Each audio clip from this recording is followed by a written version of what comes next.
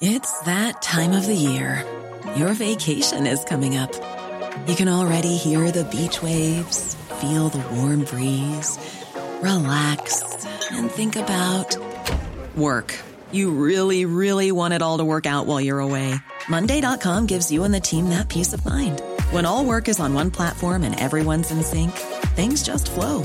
Wherever you are, tap the banner to go to Monday.com. Hey, I'm Ryan Reynolds. Recently, I asked Mint Mobile's legal team if big wireless companies are allowed to raise prices due to inflation. They said yes. And then when I asked if raising prices technically violates those onerous two-year contracts, they said, "What the f*** are you talking about, you insane Hollywood ass?" So to recap, we're cutting the price of Mint Unlimited from $30 a month to just $15 a month. Give it a try at mintmobile.com/switch. $45 up front for 3 months plus taxes and fees. Promo rate for new customers for limited time. Unlimited more than 40 gigabytes per month. Slows full terms at mintmobile.com.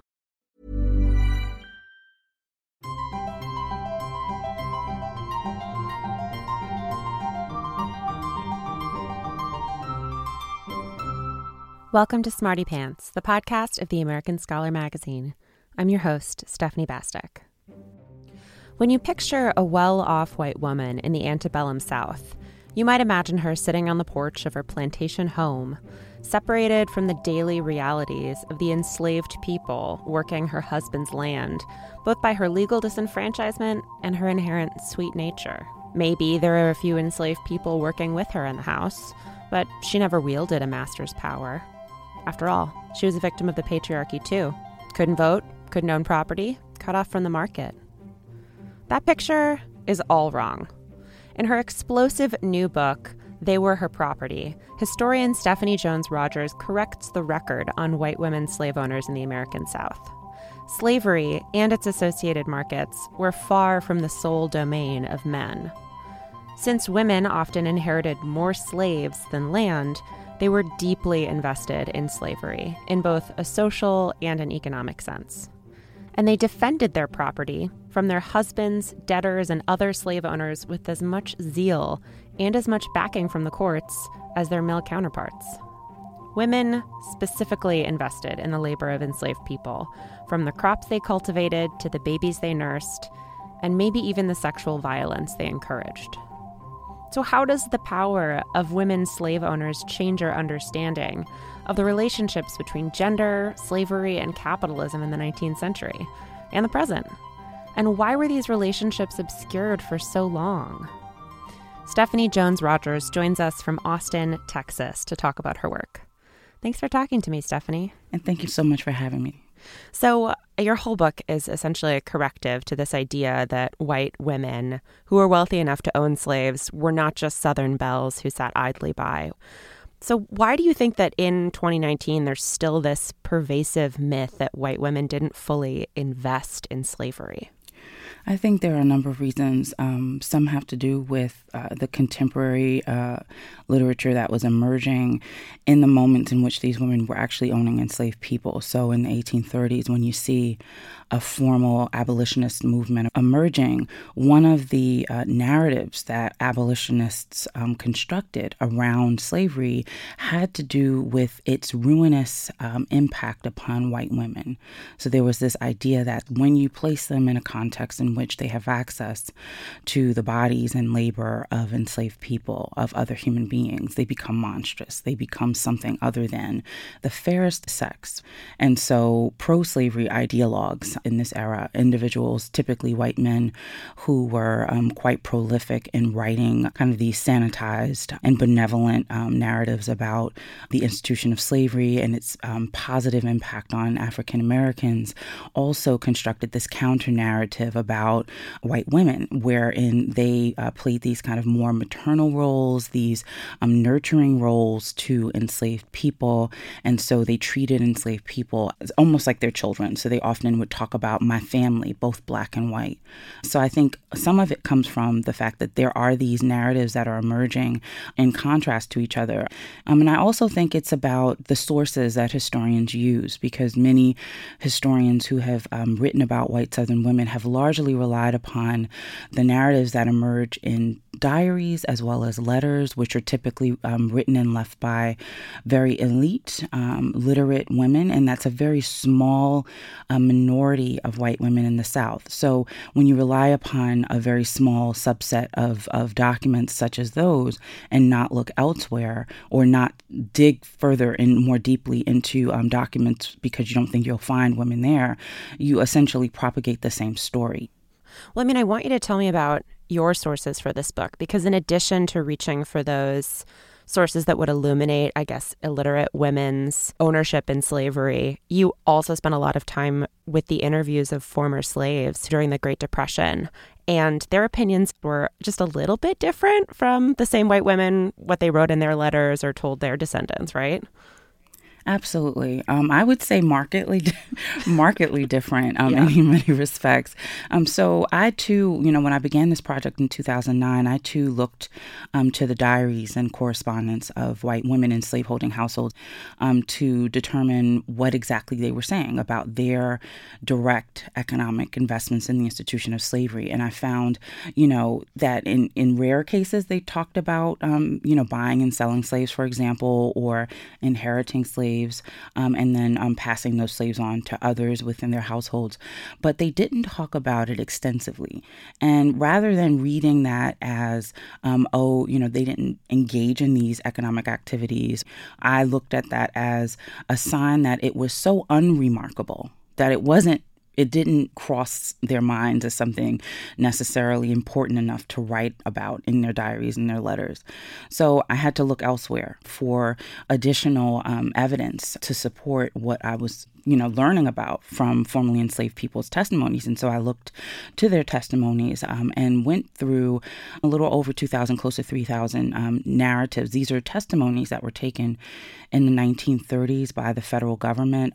During the Great Depression, the federal government sought to employ out-of-work individuals, and they created what was called the Federal Writers Project. And so they put to work unemployed writers and sent them throughout the South, throughout the country more broadly, to determine whether they could find formerly enslaved people that were still alive, and then to, once they did find them, to interview them and to ask them about their experiences in slavery. And so we have close to 3,000 of those interviews that were collected by the federal government that many historians have relied upon before. But when I looked at these documents, I asked myself, what did formerly enslaved people have to say about white women as economic actors, as economic investors in their subjugation? Did they talk about women who owned them? Did they talk about women who owned family members or friends or members of their community? Did they talk about being bought or sold by white women? What else did they have to say about white women's direct economic investments in the institution? So I used their testimonies to then lead me elsewhere. So where else could I find evidence to substantiate what formerly enslaved people were saying? So I looked at bills of sale related to slave sales or purchases. These are very much like receipts today. I looked at court records. I looked at correspondence between military officers and their superiors during the Civil War. I looked at petitions to the government, etc. So I was finding all of this evidence to support exactly what formerly enslaved people were saying. And there's so many examples of this evidence and so many examples of just the brutal ways in which these white women were violent towards their enslaved people. But there's this one example that I think really captures the sadism of female slave owners and also how attuned they were to the economics of what they were doing. And it's of one woman who used a nettleweed branch instead of a cowhide whip because it was both more painful for longer and because it didn't scar and thus didn't lessen the enslaved person's resale value. Right. So how was that following the logic of the market, and how else did white women really follow the logic of capitalism and what they were doing? Well, I'll say that one of the questions that I often get when I talk about the brutality that white slave owners perpetrated against enslaved people, they often ask me, well, isn't that counterproductive, particularly when that violence goes too far and impairs the value or decreases the value of enslaved people within the market? And so it might also seem counterproductive to your listeners that these women may, kind of cross certain lines and become so brutal that they impair the value of enslaved people. But what I've found is that, of course, some of these women were simply sadists, but there were others who, swinging to the other side of the spectrum, did not engage in acts of physical violence, but may have engaged in psychological violence or simply threatening violence. But those who kind of fell within the middle drew upon a spectrum of techniques. So they picked and they chose from a variety of techniques of discipline and management to gain submission. And sometimes they went too far. But they always could buy another enslaved person if they had the financial resources to do so. And you actually see that in the colonial period where enslaved people were dying from the arduousness of the labor. The labor was so intense that they would die typically in the Caribbean within 7 years of purchase, within 7 years of arriving. So there was always the option of replacing that enslaved person in the market if they had the money to do so. So in some ways, even though it seems counterproductive because it could in fact withdraw an enslaved person from the market or decrease their value, they could still go back into the market and still pay for an enslaved person. So in many ways, it wasn't necessarily counterproductive. And I know that's not necessarily the question you were asking, but it's simply that there's always this option. The market was always available to them if they had the resources to enter the market. So even if, they impair the value of an enslaved person, they could in fact use that person as an example to others. So there was a spectacle of violence. So there were all of these ways in which even the loss of an enslaved person, the financial loss, as well as the physical loss, could have both economic as well as real on the ground benefits in terms of discipline and control. Yeah. Well, one of the things you touched on there is sort of, I guess, one other half of the myth that white women weren't involved in slavery and that white women didn't go out and buy slaves or, it is true that on the books they didn't have as many legal rights as their white male counterparts, whether that was property or voting. And, a fair few didn't even have a full education or literacy. But given these limitations, you prove that women actually did participate in the slave trade all the time. So how did they do that? And how did they protect their property after a marriage or after something else that would technically abrogate their rights? So what's really interesting about what I discovered as I looked at what formerly enslaved people had to say about white women's ownership was that they frequently talked about women who were married. So their mistresses, their owners were married women. And this was striking to me in large part because the prevailing scholarship typically focused on women who either were single and widowed and owned enslaved people in their own right, or married women who were indirectly benefiting from the presence of enslaved people within their households and benefiting from their labor. So these individual enslaved people, they weren't theirs, but they were owned by men in their families, for example, and so they benefited indirectly. So there was something about the ways in which scholars were talking about married women in relationship to the economic dimension of the institution that I found quite striking in contrast to what formerly enslaved people were saying. So this kind of compelled me to look more closely at married slave-owning women. And so they're my primary focus in the book.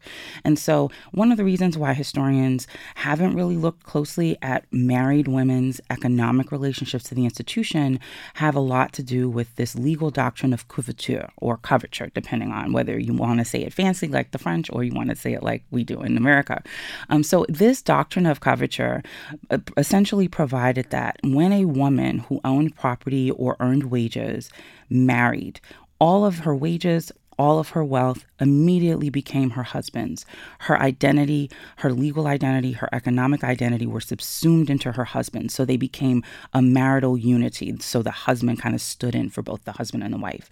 And so within this legal doctrine, women weren't supposed to be able to own enslaved people, to buy and purchase enslaved people or other property for that matter, or to inherit them or acquire them in their own right. But women were able to circumvent this legal doctrine of coverture through legal loopholes loopholes. One, just to give you an example, were called marital contracts, which are very much like prenuptial agreements today, where they essentially said, this is the property I'm bringing into the marriage. This is the property that I will continue to control. My husband will have A, B, and C levels of control or no control at all over my property. So they would use these marital contracts to continue to protect the property that they brought into the marriage. And they would also include clauses or statements which would say, and if I were to acquire property after I become married, that property will also be under my control and my husband can't interfere with it. So when husbands perhaps became indebted to someone, creditors would typically go after the wife's property. And in those moments of crisis, married women would rush into the courts and would ask the courts to protect their property, would bring in documents to establish a chain of ownership, how they acquire that property. And they would often very explicitly say, that I inherited this property, I bought this person from so-and-so and such. And judges would routinely rule in their favor if they had all their ducks in a row. So they would acquire them in this way, but they also, once they secured these rights to property, they would then go into the slave market, buy enslaved people, sell enslaved people, bequeath enslaved people to their children or other family members. And they would often invite slave traders, for example, who were traveling through their communities to their households to buy and sell slaves to them as well. So in a variety of ways, they accessed the slave market. And they did that by using these legal loopholes. So, all that suggests to me that this requires training. White women were introduced to slave owning and then to violence at some point along the lines. When did that happen? And how were little white girls trained to be little white mistresses? That's a wonderful question because, again, by looking to what formerly enslaved people had to say, I was able to find a kind of additional narrative around white girls' very early socialization into slavery. They were trained to become proper slave owners. They often would receive enslaved people at birth. So there were instances in which a young white girl was one. She is 1 year old, and when an enslaved person was born, that enslaved infant was given to her as her own at the age of 1. There are instances in which young white girls were given enslaved people as their own, as birthday gifts, as Christmas gifts, and typically around marriage. So they were given to them as a wedding present, a nest egg, so to speak, so that they could have a great start, financial start. So along the way, from the time that they were born until the time that they were married and thereafter, they acquired all of the skills necessary to become effective slave owners. They learned vicarious lessons through watching their parents, but their parents also allowed for them to kind of practice mastery, to practice slave ownership. And by that, I mean they were allowed to participate in acts of violence and discipline against enslaved people when they were young girls.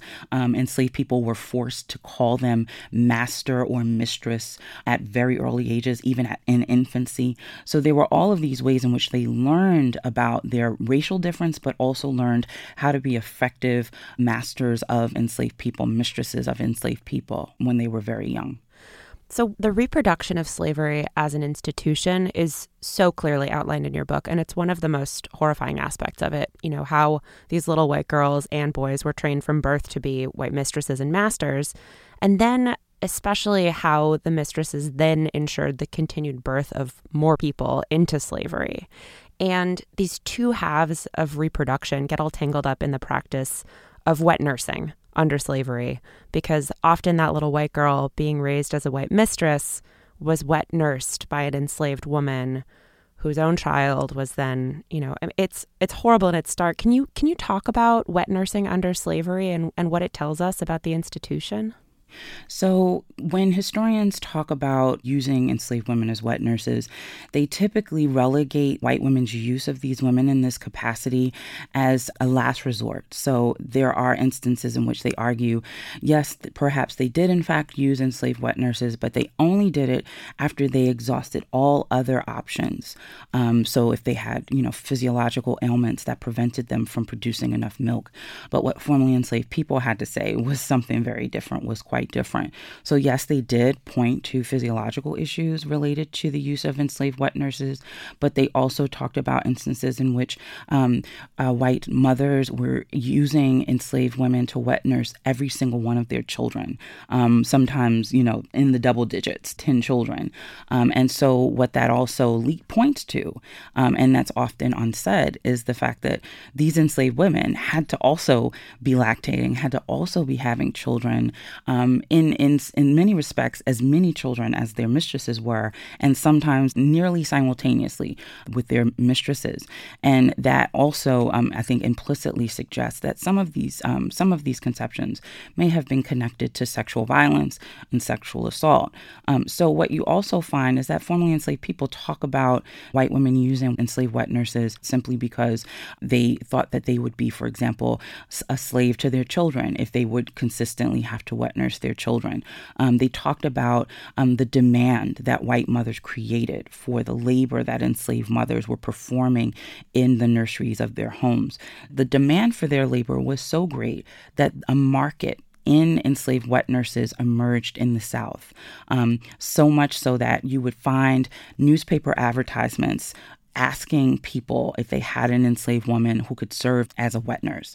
I found, hundreds of these advertisements throughout Southern newspapers and even the most remote Southern towns looking for enslaved women to either to buy so they could serve in this capacity as a wet nurse, or to hire, typically to hire as a wet nurse. So there was this way in which, by looking out for the well-being of white children, white mothers were also impairing the well-being of enslaved children by separating these enslaved children from their mothers when they needed them the most. We know now the physiological benefits of breastfeeding infants, and they knew that back then, but they didn't have the science necessarily to back it up.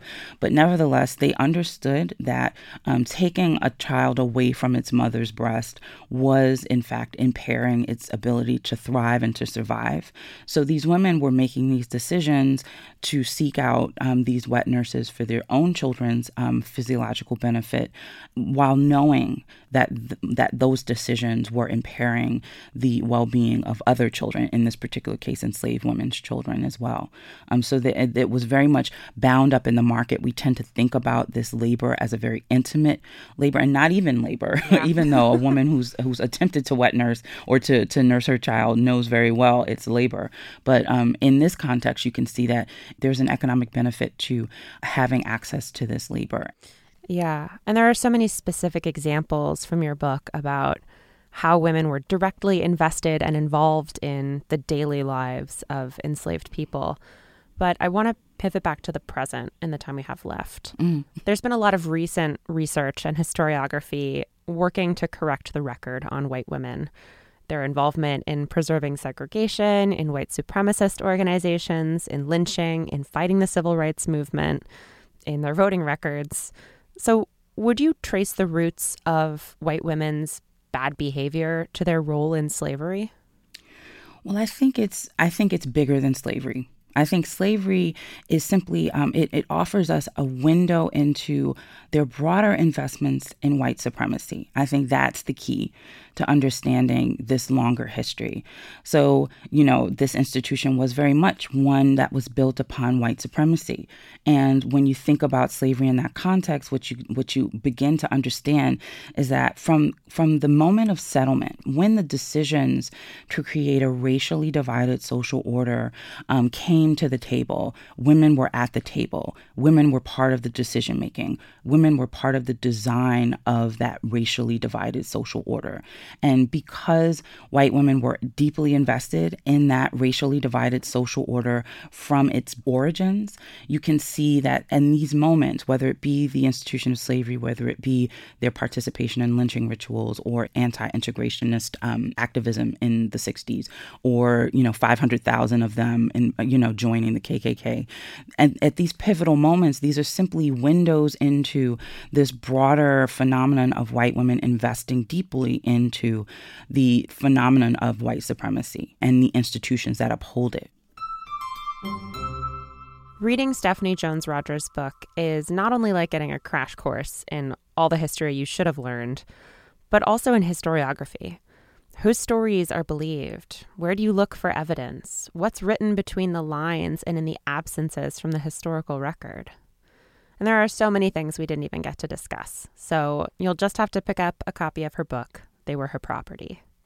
We'll be back next week with an informal sequel to this episode that gets at these questions from a slightly different lens, literally, photography, and one particular photograph of a young girl who looks white, who was born into slavery and weaponized by the abolition movement. Till then, take care and stay sharp.